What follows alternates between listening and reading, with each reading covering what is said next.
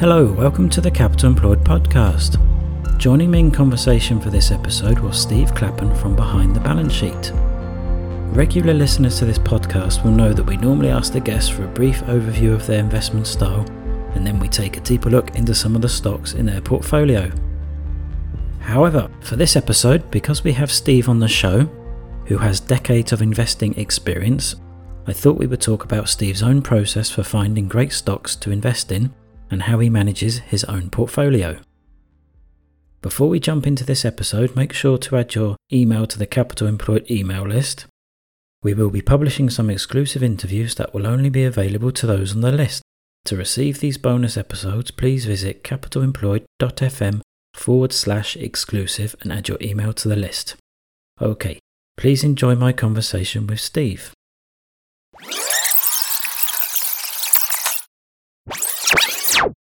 Hi Steve, thanks for coming onto the podcast. Well, thanks for having me. I'm looking forward to it.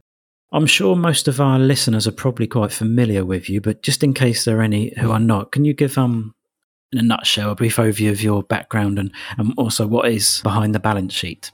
Yeah, of course. So I, for my sins, I started in my career as an equity analyst on the sell side, and I worked for various investment banks. I moved to the buy side, and I was a partner, head of research at two multi-billion-dollar hedge funds. And I set up Behind the Balance Sheet as a training business in 2018, the middle of 2018. We do three things, really. For institutional investors, we run a forensic accounting course, which has been very popular. And for a small group of those clients, we also do bespoke research. So clients will come to us and say, we've got a problem with XYZ sector, XYZ stock, and then we'll do a deep dive research, often including some forensic accounting.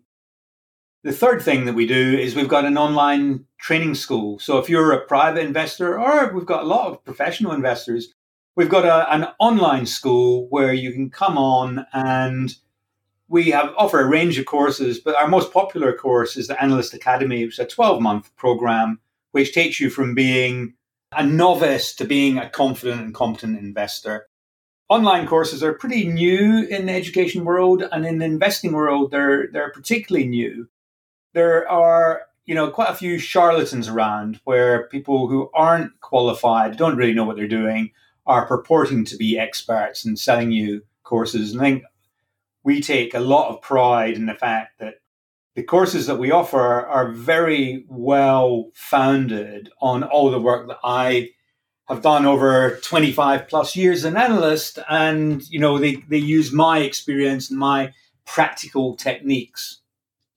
A lot of our audience, many are in their sort of 20s and 30s and 40s and are working as analysts. And we've got many keen private investors who are looking to up their game, learn more about accounting and to be better investors. So I thought for this show, we could just tap into your wealth of experience and run through your own process from start to finish. So if we start from the beginning, how do you find your stocks? Would you use a screener, or is it more a serendipitous approach? We tend to believe that if you find stocks using a single method, that ends up with a very similar portfolio. I'm a great believer that you don't need a huge number of stocks in your portfolio to create diversification, but you need to find them from different places. So the diversification, I look at isn't just, having a range of geographical exposures or a range of sectoral exposures, but also a range of style exposures.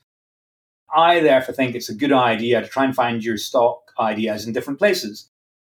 I occasionally will use screens and find something that's thrown up out of that. My history as a professional investor was that I did special situations. The nature of special situations is that they don't tend to show themselves in a quantitative light. So you can do a screen and you'll miss lots of good opportunities. In my book, I list, 15 different areas that I look at.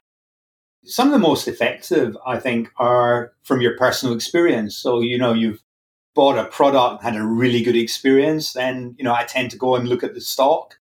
Lateral ideas. So, something that's worked in one geography will often transport itself to another geography. So An example of that would be Aldi and Lidl, the discount supermarkets, setting up in the UK.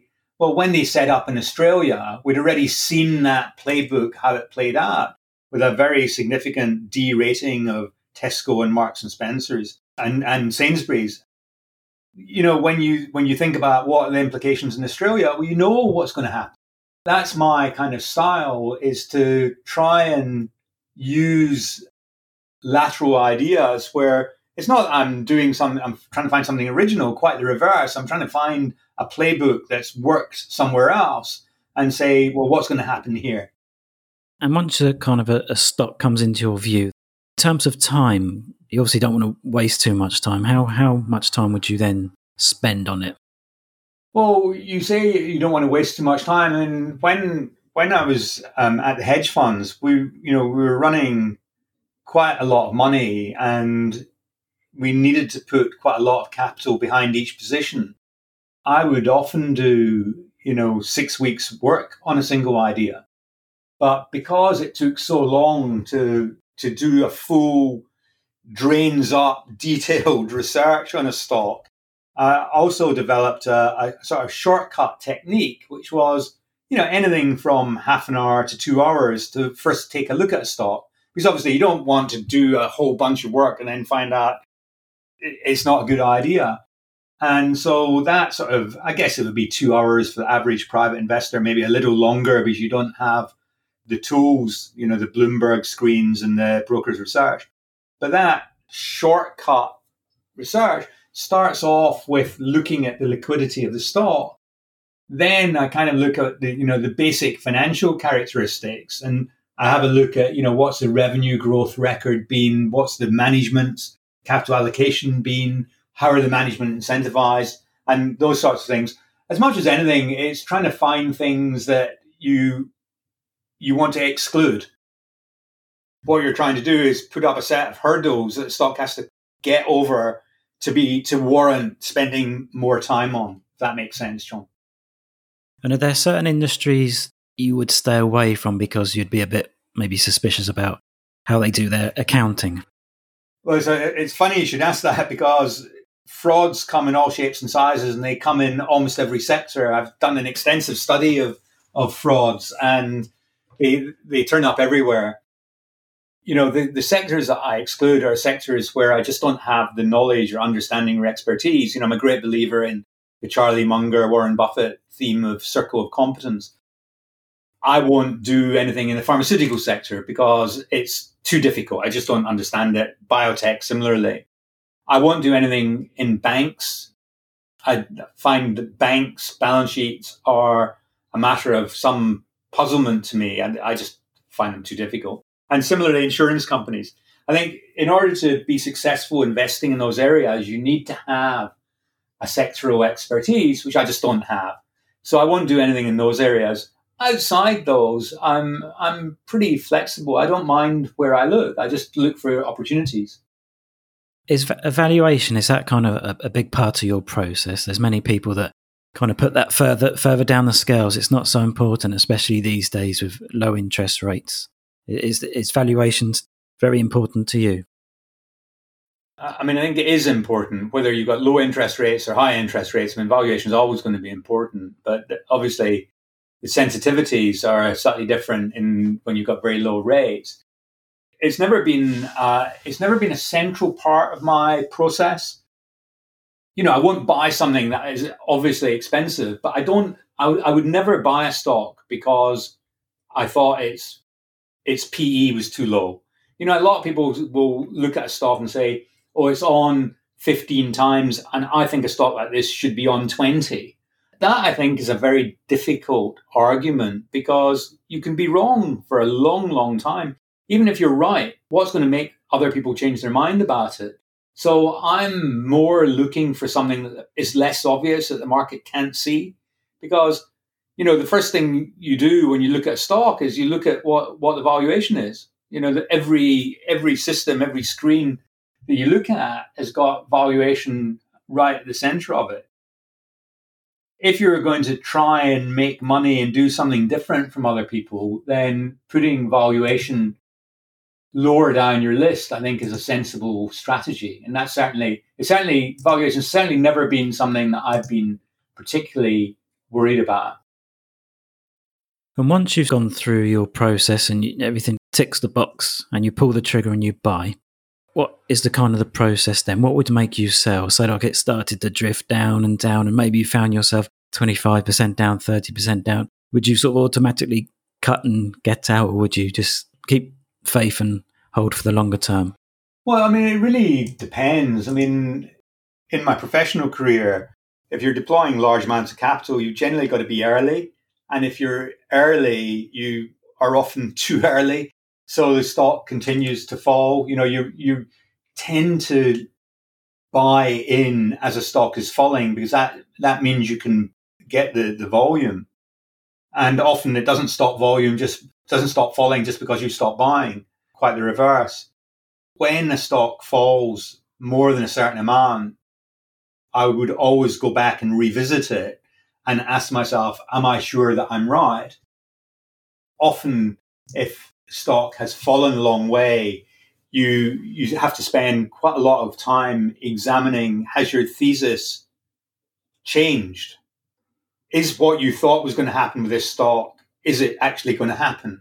And sometimes the answer is, well, actually, you got it wrong. And sometimes the answer is, well, actually, nothing has changed at all except the share price. And then the onus is on you to really think about averaging down, which is always a difficult thing to do, but it can be the right thing to do. And so I'm quite pragmatic. I think, you know, when you've got a stock that's fallen, I mean, some people just say, okay, I'm just going to sell it and move on to the next thing. Because I often do quite a lot of work, I've got quite a lot of time and emotional energy invested in it. So what I try and do is make a dispassionate assessment. Obviously, there's no point in holding it just because you've spent a lot of time and money buying it. That's the worst possible decision. But usually I'll know the stock well enough that I can ask, has it fallen because there's new news? Does this change my assessment? And if I've done my work correctly, what the assessment should change, but it should change in that the risk reward has improved and you therefore should own more. But it's never an easy thing. I mean, I'm not pretending that it is. What about on the upside? If you bought a stock, you got it right, it was successful, and maybe it went up 300% over the next sort of 5 years, and the valuation was very expensive. How would you manage that trade? Would you maybe take some chips off the table, or would you keep on holding if the fundamentals were still good? Well, I tend to have quite concentrated portfolios. So, you know, if something's trebled, I'll probably have taken some money off the table even before it's trebled, simply because it'll become, you know, I've reached my limits, my concentration limits. You know, if I haven't done that, I try and just look at it and say, okay, I've owned it for 3 years. How likely is it that it's going to carry on going up? I think often investors overstay their welcome.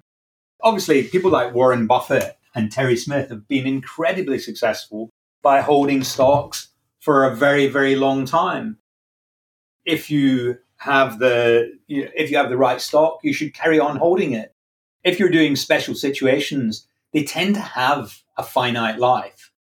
You know, it's more work than owning something for 20 years because you've got to keep rotating. And someone who owns a stock for 20 years will have done far less work than I will have, because I'll have gone in and out of 5 or 10 positions in that period.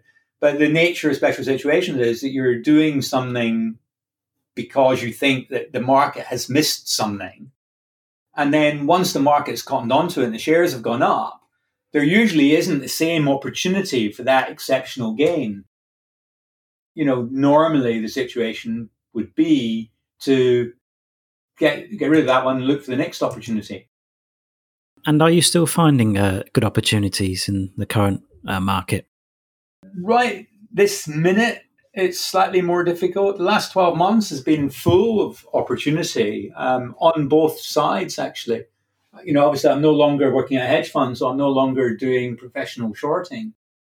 But I've seen lots of good short opportunities and lots of good long opportunities, lots of things that were hit very badly by COVID that looked to me to be pretty good, solid companies where, the balance sheets took a bit of pain because everybody was closed until they open up again. There's some cash outflow, but not hugely so, not that their, debts were piling up on the balance sheet. So I've been building up positions in few stocks where I think COVID has disrupted their journey, but that they'll be back in the same places they were in 2019 in 2023. And in spite of that, their valuations look much cheaper than they were. That's the sort of opportunities that I've been looking at. The trouble is, of course, we don't really know to what extent the world will have changed as a result of COVID. So inevitably, we're going to be ordering more food for home delivery than we were. But equally, when you look at the restaurant industry, there's been a huge number of casualties in that industry. And the supply side has been very significantly disrupted. So what I think we're going to see in an industry like that, as an example, is that the underlying demand for the product actually won't diminish. It might be manifest itself in slightly different ways so that you won't just eat out, you also order in. But I think people will eat restaurant food as much as, if not more than they did in the past. Yet the supply will be adversely impacted. So I think, I've been looking at restaurant operators as an example of an industry which has been disrupted by COVID, and where the players that are left standing at the end will have a bigger opportunity than they had in 2019. I really hope they do bounce back well. You wrote a book that was released towards the end of last year called The Smart Money Method, which I've read and I think it's really good. Are there any books you've read recently, or maybe even any documentaries you've seen that have really stood out for you? Yeah, I mean, I do read quite a lot, and I don't read exclusively investment books. I read a lot of nonfiction. One of the best books I've read in the last 18 months is Range by David Epstein, which, although it's not an investment book as such, I think it's got a huge number of lessons for investors. And it's a book that I would really thoroughly recommend. The other one is the book by Sir Paul Marshall, who is one of the co-founders with Ian Wace of the hedge fund Marshall Wace. His book, 10.5 Lessons from Experience, I think is an astonishingly good book about investing. I like investing books by practitioners, and his book is definitely in my top 10. It's a really, really short book, so you can read it in an hour and a half, but I think it's brilliant. And for people who are less focused on equity investing, but interested in investing more generally, I really enjoyed Morgan Housel's book, which came out around the same time as mine, actually. I've now forgotten the name of it. Is it The Psychology of Money? The Psychology of Money. I was thinking the Psychology of something. I was just trying to remember the name. And I thought it was brilliant. I mean, he's an incredibly good writer. I wish I could write as well as him. Fabulous. Those would be three of my favorites I've had recently. Thanks for sharing that. And thanks for coming onto the show and sharing your briefly your investment process. Where can listeners go to find out more about you and your courses as well? Of course, thanks. Well, my website is behindthebalancesheet.com. And if you go on there, you can see not just the courses which are available for sale, but I have a club site where there's a library with 1,500 investing articles. You just need to sign up to get access. There's also a blog. I'm not one of these people that writes a blog every week. I find that it takes me a little while to do it, but I try and write one a month. They're usually a couple thousand words. And then I do shorter blogs in the club site. And you can also find me on Twitter. My handle is @Steve Clapham. The most recent thing we've done is we launched a YouTube channel. So if you search Behind the Balance Sheet on YouTube, we've got a load of videos there where we do some general investing tips, valuation 101s. The one that's been most popular, slightly surprisingly to me, is accounting red flags. That's a lot of people have really enjoyed those. So the things to look for when you're looking at a company that tell you that something's not quite right. I've been watching the videos on your channel. Yeah, I'd fully recommend listeners to go and check that out. Thank you. Thanks so much, Steve, for coming on. Maybe one day in the future we can have you back on. Well, I'd love to do that, John. Thanks so much for having me.